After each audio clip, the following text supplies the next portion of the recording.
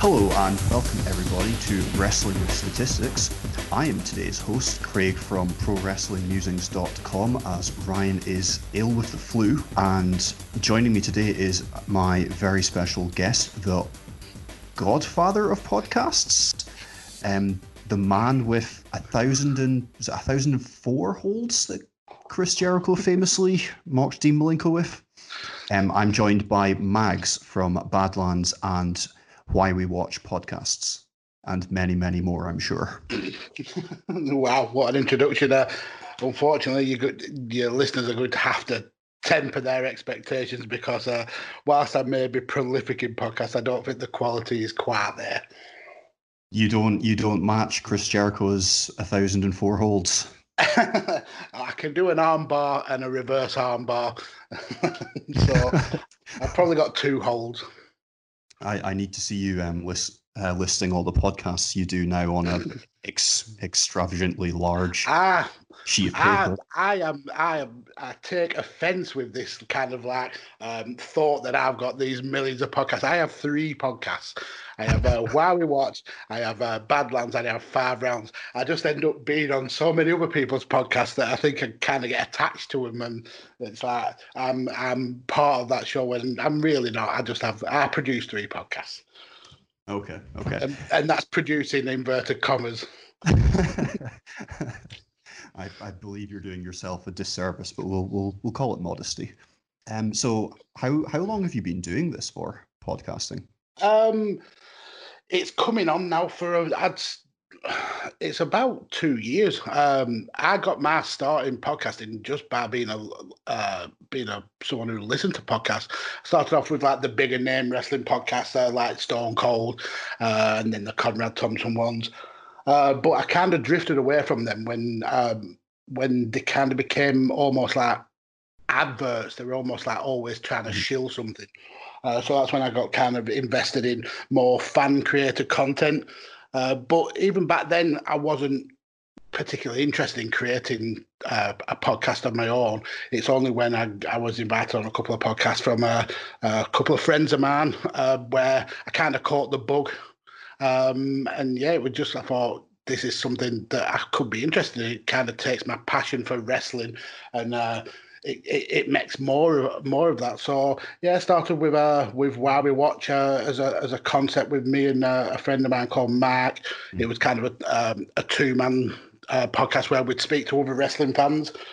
Mark, unfortunately, real life kind of caught up with him, and he just wasn't able to commit. So I took the daunting task of taking the podcast on solo, and yeah, I just literally got the bug. And then I was offered another spot on a network to create another podcast. And then me and my son are both massive UFC fans, and it just felt like a natural progression to take those conversations we have about UFC and record them and put more content out. So it's just been something that it's been like a whirlwind almost over the last 2 years. I've been incredibly fortunate to be involved with some huge networks and to get some amazing offers for spots. And I just like talking about wrestling. I just like talking to fans, and it affords me that. And I've been able to go on and speak on other people's podcasts and make guest appearances. Yeah, and it's just cool. It kind of brings the wrestling community together. Yeah, it's a kind of way of being very involved. I've always kind of thought. Yeah, absolutely, and I've made some amazing friendships through podcasting with people who ordinarily I would have never have spoken to if it wasn't for having a podcast. So yeah, it's been very, very positive. Yeah, it's a strange thing, because I'm obviously much newer into it than you are, but you kind of, it's almost like a joke within kind of maybe in media and with it throughout kind of normal society that you don't make friends on the internet, but I suppose when you're into a more niche thing like wrestling, then it is a good way of making those connections and being able to share, that kind of interest that you have. That's kind of how I've felt about it the kind of last year since I've been kind of trying to get involved with wrestling Twitter and that. Yeah, I totally agree, and I think the thing with podcasts is as long as you kind of temper your own expectations. Too many people come into podcasting thinking they're going to be a massive success straight away, and they're going to get Uh-huh. millions of downloads, and they're Yeah. going to get sponsorships and stuff like that. And it may work like that for the very select few, but for the 99%, it just doesn't work like that, and that's never been kind of my aim.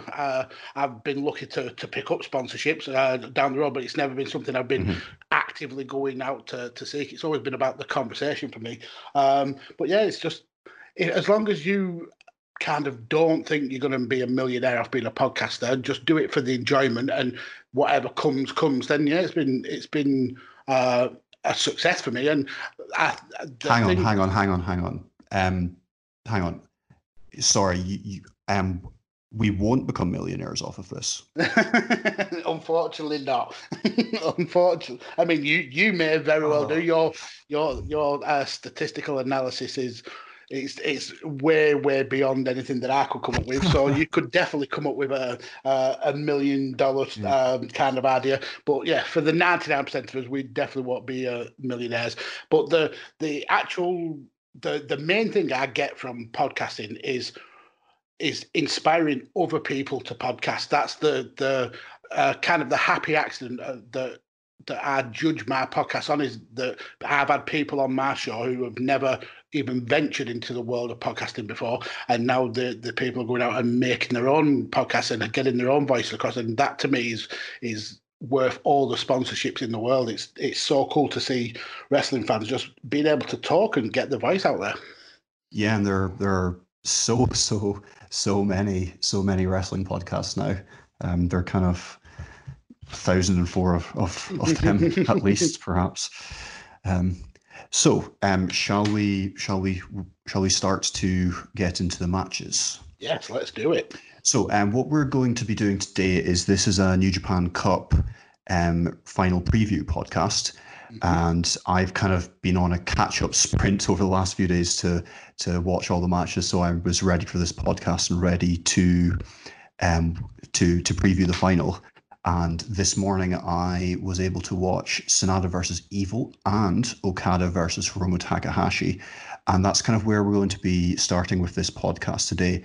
Both very interesting matches. One perhaps of a higher standard than the other. So we'll start with that one. We're going to start with Los Ingobernables de Japón. I've probably butchered that pronunciation. And Sanada versus Evil, which is perhaps not the two members that a lot of people would have thought might have come out of that side of the draft. The draft, so not the draft, the bracket. Wrong sports terminology. So we had the match went just over 20 minutes. We had Evil kind of with the striking advantage, outdoing Sanada there. Very close with grapples, 4-3 in terms of Sanada. Only one dive, of course, coming from Sanada. 70 seconds compared to 30 seconds in combined submissions. Similar pin attempts, reversal attempts. But the big story from this matchup comes from the fouls. 11 fouls from Evil to 0 from Sanada. Tag team partners taking very, very different tactics. And I think it was perhaps there that the match was settled. What was your thoughts on this match, Max? Yeah, well, coming to this match as a wrestling fan, I thought it was absolutely outstanding. I think Sanada's had an amazing tournament over the last couple of weeks.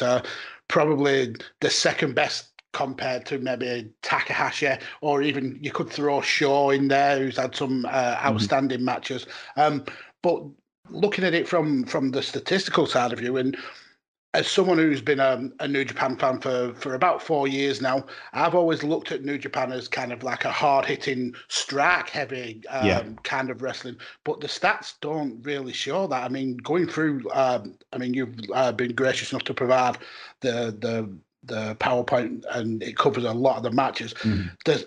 The kind of strikes to minute ratio is really quite low, and the only match that really kind of stands out as a strike heavy matches were with the Nagata and Suzuki ones.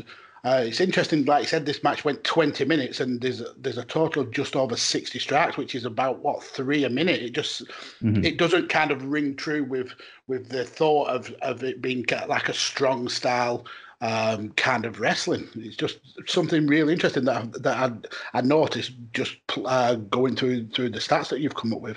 I like the way that Evil is showing his evil character. Yeah. Something that it's kind of been missing, I think.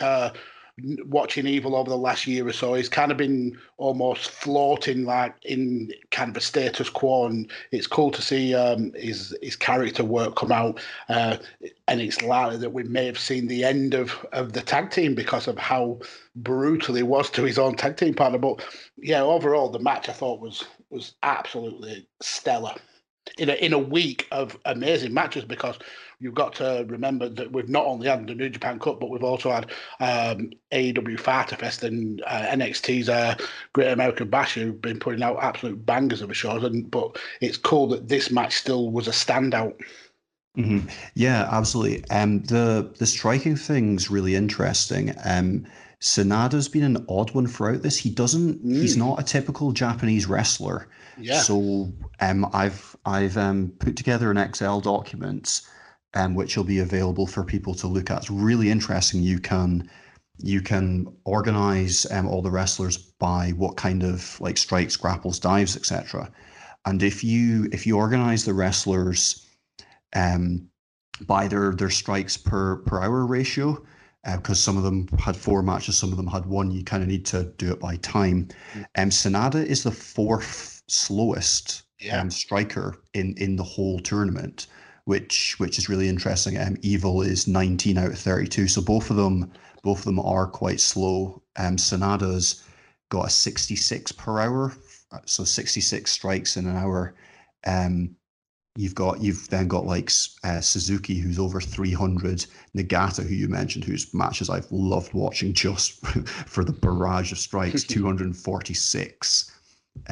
Takahashi, that you mentioned as well, 131 compared to Sanada's 66. So it's very, very different numbers.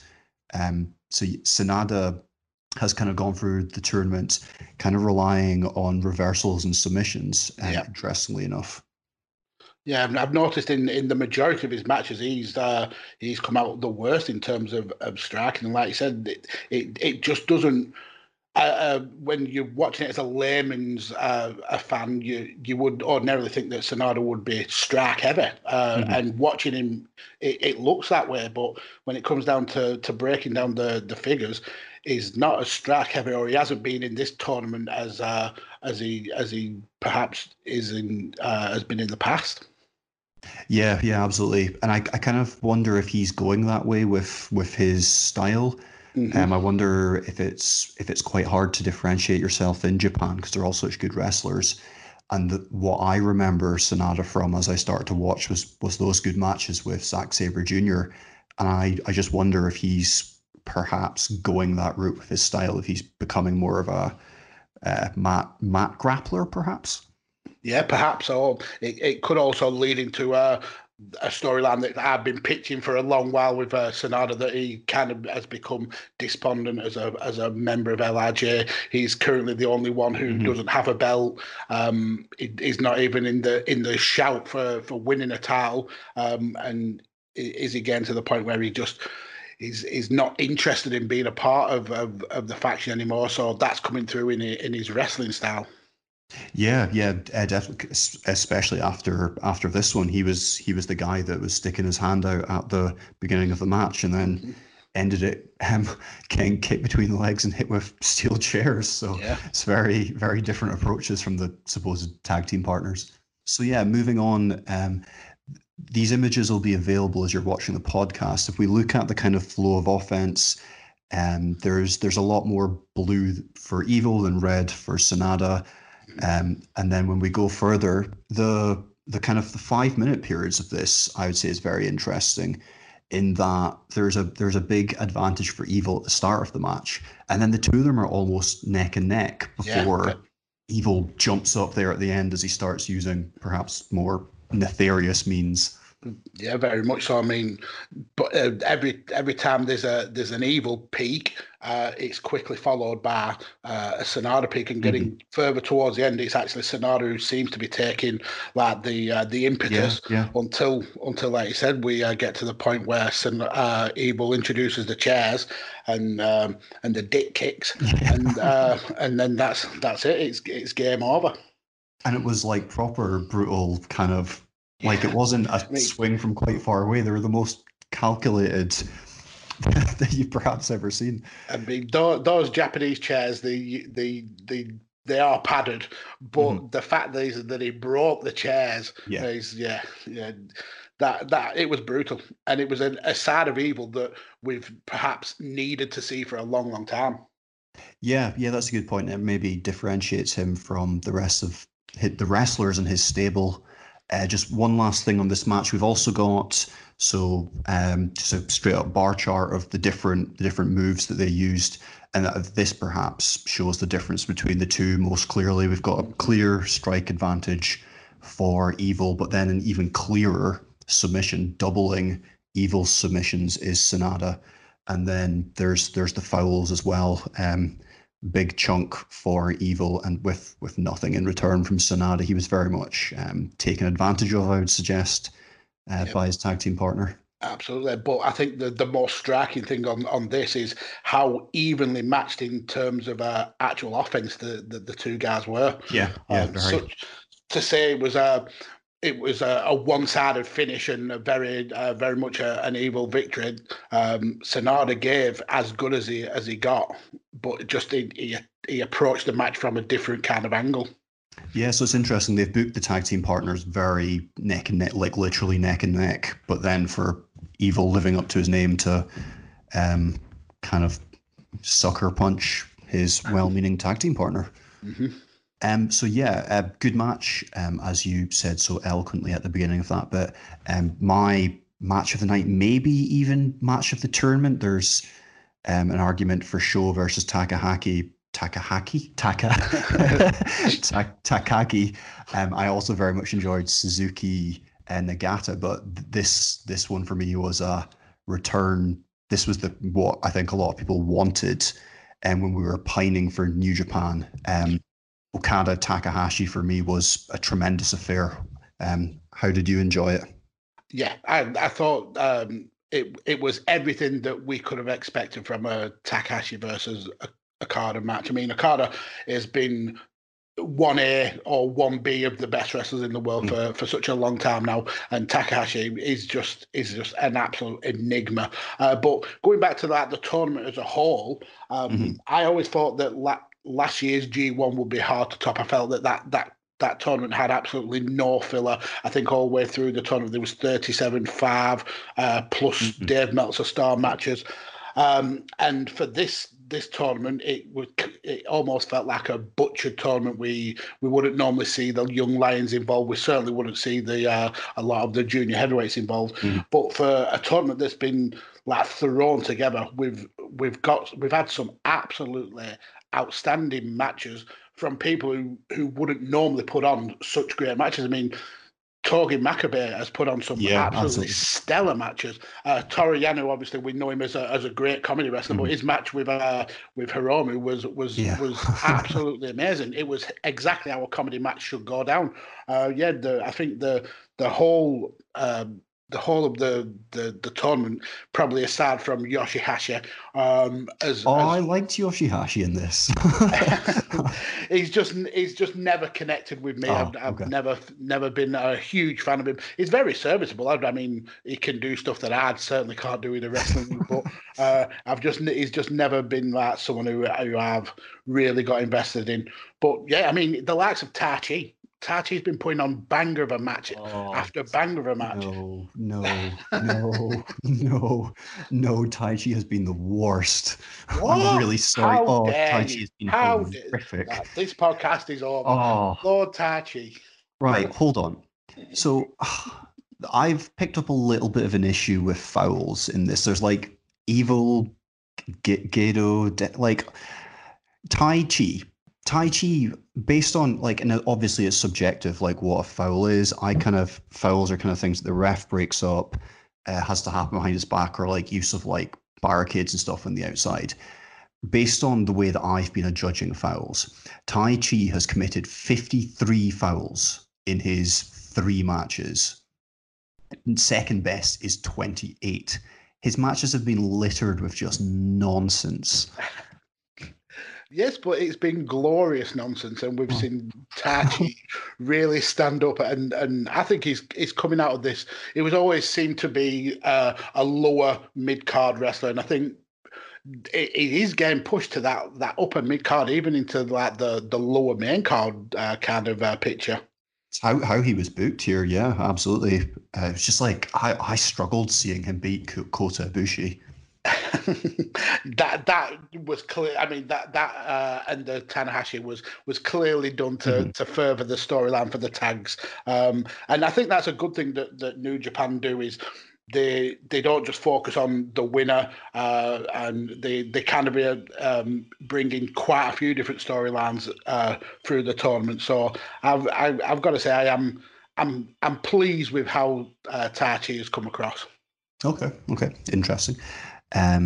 Yeah, so going back to Okada Takahashi, almost evens in strikes. However, big difference. Okada almost doubling Takahashi strike down, so they kind of really placed the kind of heavyweight moniker on him there, and they kind of followed through that as well with the grapples. He doubled Takahashi again in terms of grapples. They were level for diving. Okada 107 seconds of submission compared to Hiromu's 0. Dives and pins a little bit more from Takahashi. He was more eager to pin, had a couple more reversals in there. He hit a time bomb as well, which Okada had to kick out of. Yeah. For me, the stats don't quite do Takahashi justice here. I thought he didn't look out of place at all competing against Okada. No, not in the slightest. I agree, and I don't think he's looked out of place in all the heavyweights that he's faced with Yano and Ishii. I think he's definitely the heavyweights have definitely allowed, or the booking has allowed Takahashi to really show his kind of from underneath style wrestling chops. The fact that he's outstruck Okada is just a testament to how much faith that they've got in Takahashi. This was just a phenomenal match, and I'm really enjoying the Okada adding the submission aspect to his game. Watching over the last few years or so, you can really see he kind of will take one aspect of his wrestling and focus on that for an extended period of time. And obviously now we're getting submissions. I think he's won the majority of his matches with a submission, which is all of them, I believe. All of them. Interesting. So yeah, it's good that he's kind of adding that string to his bow. Yeah. I was almost disappointed that because that had happened throughout the tournament, I was kind of hoping that he would have to hit the Rainmaker to beat Takahashi. I mean, obviously, I wonder if they're keeping that for Evil or another time. But yeah, I was kind of wondering if they might pay Takahashi that kind of respect. Although the way that he went down wasn't, I mean, he was very far from anything like buried or just pushed to the side. The other thing that I'm going to come back to that you mentioned before that I thought was worth mentioning, the kind of thrown together nature of this tournament, where we saw the juniors and also maybe the New Japan dads, as they're often referred to, being a bit more prominent in this. I've really enjoyed a lot, like Makabe, as you said, Nagata, and then Ishimori, Sho, and Takahashi for me have been like the dynamics between the older guys and the guys from the other division having to go against the established heavyweight guys. I thought it's been really added to this. Yeah, I mean, you don't normally see in singles competition the heavyweights and the juniors mix it up. You kind of get some clashes in the multi-mans, but the multi-mans tend to be quite quick matches anyway, so you may only see a couple of minutes at a time. The fact that these have been having 10, 15, 20-minute matches, it's been a breath of fresh air, and seeing those kind of clash of styles. I mean, Ishii is obviously a big, bruisey, beefy, hard-hitting wrestler, and to see him kind of like mix it up with the light heavyweights in Desperado and Takahashi has been really cool to see, and it shows how versatile the New Japan talent have been. Yeah. I would like. I don't know if they might add that to. I wouldn't do that in like the G1 and lose the divisions because I think it adds to the product. But maybe in the cup going forward, it might be a good spot to have it. Yeah, I mean, it was always a tournament of circumstance. They're just using whatever wrestlers were available. But if anyone's been even Jado. Yeah, well, but even with the talent they've used, it's been one of the best tournaments in recent memory. So props to all the people who've entered, even Yoshihashi. Wow, was that difficult for you? Yeah, I felt dirty saying that. I mean, you've blown your credibility though with that filthy Tai Chi comment. We'll see. When he's IWGP, at least Intercontinental Champion in the near future, you will be eating crow. I wouldn't be shocked, like how he's been booked. So yeah, moving on to the flow of offense, I suppose it kind of shows off how the match went quite well. It is quite even, but with kind of slight advantages for Okada here and there. There was quite a lengthy chop battle within this, which Takahashi also did with Ishii. Yep. I think that's been Takahashi's character throughout this, very much kind of like, I don't care if you're bigger than me, I'm gonna, just front up to you anyway, which I thought it's been highly enjoyable. Yeah, definitely. The only outlier of that was when he was petrified of facing Yano, and he came out with the hard hat. That was absolutely amazing. The character work that Takahashi pulls out is quality, but it goes to show that Takahashi has not been afraid of taking these heavyweights head on, and I think that'll be something interesting to bring up when he gets his match with Naito. Hopefully that he's not just the kind of junior heavyweight of the group, but he's a prominent member of LRJ. Would you put him in the G1? Just him? It would be setting a huge precedent. I wouldn't. I don't think you'd want to kind of muddy the waters of the G1. Because hopefully by the time the G1 comes around, we'll have almost a full roster of wrestlers back. So I think we'll get back to the kind of the standard where the juniors have their tournaments and the heavyweights have their tournaments. I mean, if the situation is still as it is now, I would be more than happy for him to be in it. I mean, seeing him against someone like the likes of Moxley would be an amazing match. Oh wow, that is a great shout. I immediately want to see that. But ordinarily, I think if the heavyweights are available, I think keeping it to like a heavyweight centric tournament it'd be better, I think, for me anyway. Okay, interesting. Then we've got the kind of the periods, chunking the match into 5-minute chunks. Again, although it's not close, it's Okada dominance almost enormously so. 1 5-minute period going to Takahashi, but Okada very much controlling the match and Takahashi hanging on would be how I would read that. Yeah, what stands out to me in this flow of offense was how consistent over the match that Takahashi was. I mean, obviously you've got Okada who's had a good first 5 minutes. a better 10 minutes, then a bit of a lull. There's like kind of peaks and troughs where Takahashi's it's fairly even across the Hmm. board, and even like raising to the last 5 minutes or so when he kind of does drop off and Okada picks up the victory. But I think it shows again how much kind of faith they're putting in Takahashi, that he's had such a strong showing against arguably the greatest wrestler to have ever stepped in a ring.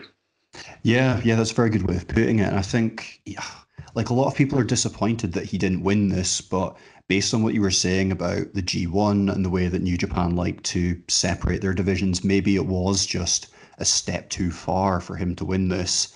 And the way that they have booked him was about as close that they felt they could push him without kind of undermining their structure. Yeah, I mean, when I was doing some bracketology and like, kind of predicting it, I felt that um, getting up to Ishii would have been the kind of the perfect level for Takahashi, Mhm. because once you get into like the quarterfinals and the semifinals, it's where you want the tournament to become a bit more serious, where the winner deserves it rather than kind of like uh, comedy in his way to the final. Um, the match against Ishii was outstanding, but I think this was the perfect way to kind of finish Takashi's tournament. He's had some outstanding matches. He's really shown that he can hang with the big boys, but ultimately the better wrestler went through. Yeah, yeah, absolutely. And then the last thing on that match, we've got the kind of the bar chart, which just really visualizes the comparison of Mm-hmm. the two wrestlers. And you could, obviously there's the huge like Takahashi didn't feel comfortable, or they didn't book him as being in a position to try any submissions with Okada. And then there's also the gaps in strike downs and grapples, which makes sense for the heavyweights. And then the strikes, Takahashi using more, but Okada's were heavier. So it's a very New Japan lightweight versus heavyweight, where the lightweight is very much leveling up to challenge, Mm-hmm. but it's still illustrating the class kind of the hierarchy. Yeah, absolutely, and you can see that again with the total offense, where it was heavily weighted Mhm. for Okada. But I think the bar chart kind of rubber stamps the fact that whilst Takashi wasn't up to the level of Okada, he gave it he gave it a really good shot, and the fact that he's been able to match and even better some of Okada's statistics is again it's tantamount to the fact that they've got a lot of faith in Takahashi as a potential heavyweight. Yeah, yeah, absolutely. And I'm sure you, as I, would be very excited to see him make that leap in two, Mm-hmm. 3 years' time. He's very convincing, very one of the most, if not the most exciting up and coming wrestler I'd suggest on that roster. Yeah, and it's been that way for the last couple of years. Hmm. Uh, his character work is above reproach, and I think that if he didn't get the injury with Dragon Lee and was out Yeah. for such a long time, he'd probably be closer to being a heavyweight than he is now. But yeah, the guy is just an absolute wrestling phenomenon, and it's really really good to be in the kind of generation where you get to watch this guy wrestle, because Hmm. he's absolutely stunning. Perfect. So that kind of takes us to the final, and we Hmm. have Kazuchika Okada progressing to face Evil. So on the preview graphic, we've got singles matches, 2020, 6-1 for Okada, 4-1 for Evil. Very similar, both obviously 4-0 in the cup. Um, Interesting ring time. Okada's wrestled about 20 minutes longer than Evil in this competition. And then we've got things like total offense and then per hour rates. When we look at the total offense, Okada is ahead of Evil in almost everything, but that is largely because of the ring time difference. When you kind of correct that for the ring time difference, we see Evil is more reliant on submissions. He's having to reverse more. He fouls and taunts more, probably to no one's surprise. Whereas Okada is better with grapples, strike downs, and strikes. Okada tends to take and give out more damage than Evil. So his matches are more intense, whereas Evil is wrestling perhaps at a slower rate. But where the ring times do come into it is Okada has totals of offense more, so he's kind of sharpening his sword more. Mm-hmm. But the kind of flip side of that is where Evil has taken 148 moves, Okada has taken 215. So he's well versed perhaps, but it's whether or not that's going to pay off when you take into consideration the amount of punishment that he has taken in comparison to Evil. Yeah, I think having the few days kind of break might negate that.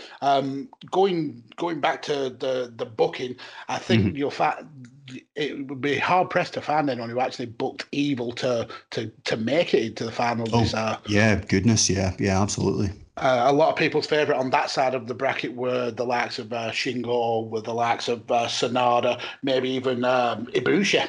But so to see Evil come through, it is a refreshing change. I think he's faced Okada a couple of times and always come up short. So it'll be interesting to see if this evil can kind of like get over that hump of Okada.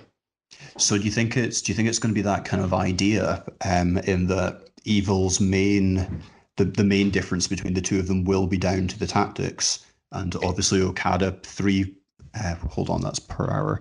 Okada's used 4 things within the tournament that were out with the rules. I think a couple of that is just throwing people into barriers, whereas Evil has used 28 kind of maneuvers, methods, and it's not just putting people into barriers. He's hitting people over the head with steel chairs and going low. Yeah, I think that has to be his approach. He used that approach against Sonada, who you would argue is the better technical wrestler of the tag team, and Okada's obviously on another level above Sonada. So if Evil is going to have any chance of winning this match, he's probably not going to be able to out wrestle Okada. He's going to have to go to the well and maybe like weaken Okada with fouls, whether it's with chairs, with barrier shots, and kind of like break him down rather than out wrestling. Okay, so Evil, no chance unless he's evil.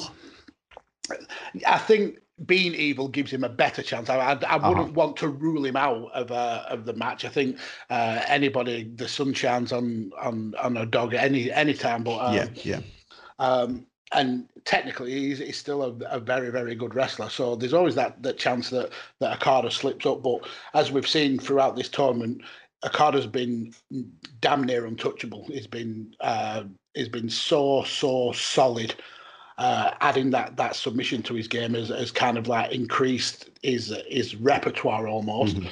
So Evil is going to have to pull something out of the bag to topple this new version of Okada. So I would fully expect Evil to revert to what's got him to the dance in the first place, and that's the fouls.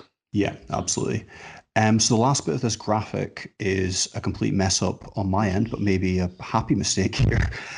So this was supposed to be showing off how much of each match's offense the two had. And so Okada is 52% and Evil is 54% of their respective matches. So when you put them together in this kind of combined bar chart graph, it kind of shows that Evil might end up having about 52% of the offense based on their prior matches. So that would be like a guess.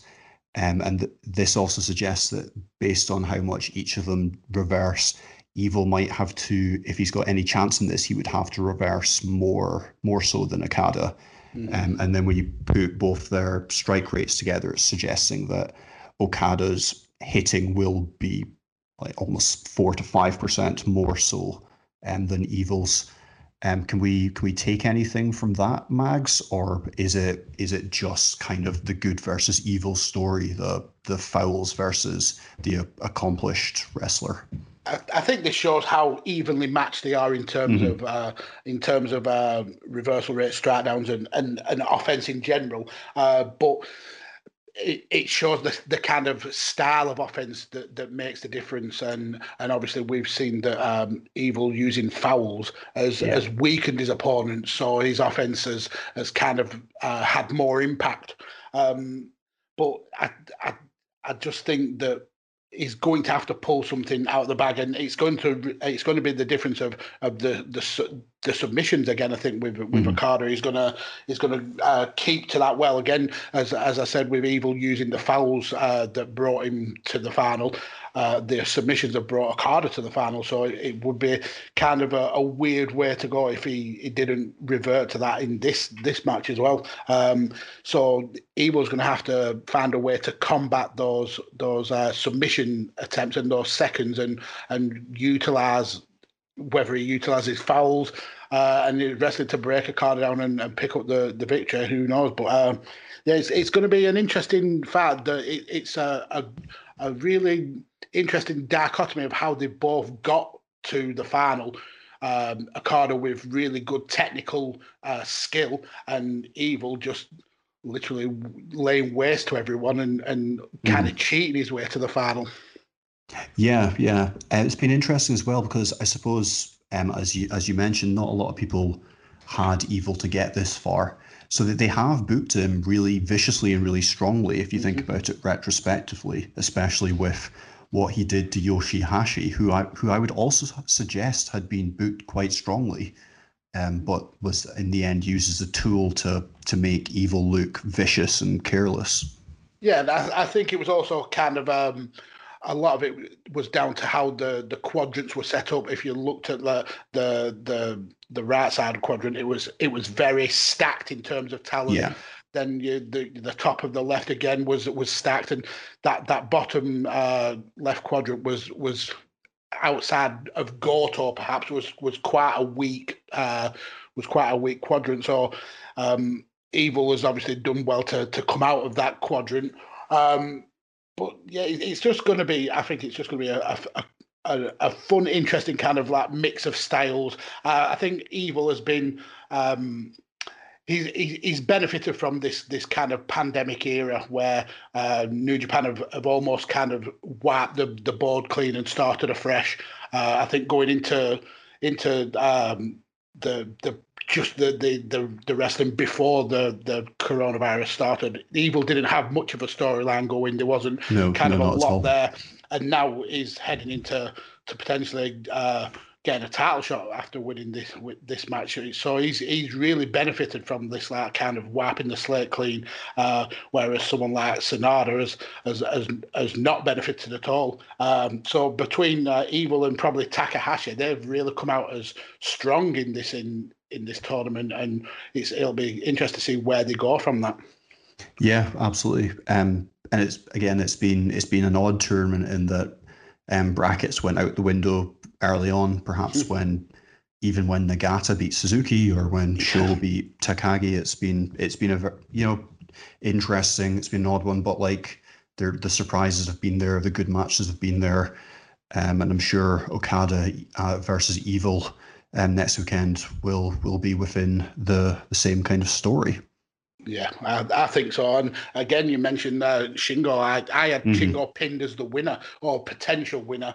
I think in the lead up to the virus, he was arguably one of the strongest wrestlers if not in New Japan, in the world. He had an outstanding year, and I thought that this would be his time to kind of push on, come out of that junior heavyweight division and really make a name for himself in the heavyweight division.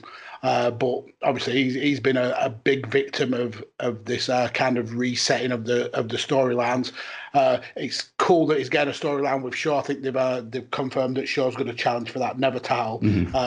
because the matches that they put on have been absolutely stellar, and you could literally hook that up to my veins and I'd watch that all day long. It's such a good mix. Show's always been obviously the standout kind of person in Roppongi 3K, and then we've got Yo, who's kind of like the Marty Jannetty of the group, which is. It's a disservice really, because Yo is absolutely a stellar talent. Okay, so we're going to leave New Japan Cup there. I think, as you were saying about Dominion, just to confirm the matches, I believe it's Sho versus Shingo, and then there's the tag match. What were they calling themselves? The Golden Aces, Ibushi and Tanahashi versus Dangerous Techers, which is Tai Chi and ZSJ, Zack Sabre Jr. And the only other match I'm aware of right now is there'll be the Naito versus the winner of this. Have I missed anything out? No, that's the only ones I'm aware of. Yeah. I'm guessing that something will happen at the final in maybe a tag match with Takahashi and somebody. Yeah, perhaps maybe someone will challenge Takahashi for his junior heavyweight title. So yeah, it's going to be a fun next few months for New Japan. Yeah, it's been quite exciting. Kind of this tournament, and then all the possibilities going forward. I think a lot of people almost forget that Jon Moxley had that title. Yeah, exactly. Especially when they stripped him because he couldn't make it back late last year, and then obviously he won it back. He's kind of one of the two wrestlers in AEW with Jericho, who's that bridge with New Japan. So hopefully in 2020 to 2021 we'll get some more kind of that crossover between the two companies. Well, that's my kind of dream, I suppose. Get some more AEW talent coming over for the likes of the G1 and stuff like that. Yeah, absolutely. So thank you very much for coming. Thank you for lending your credibility to the pod. Very little credibility than I had. as a first, well, you've ruined it now with your Tai Chi takeaways. But anyway, thank you for being the first guest to the pod.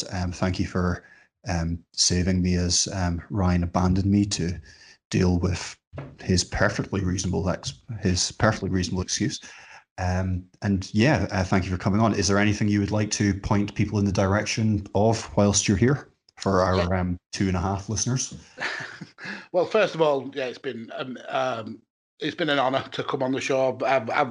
I've said to you many times, I really love the way you deep dive into the statistics, and the fact that you're putting out a regular podcast is amazing.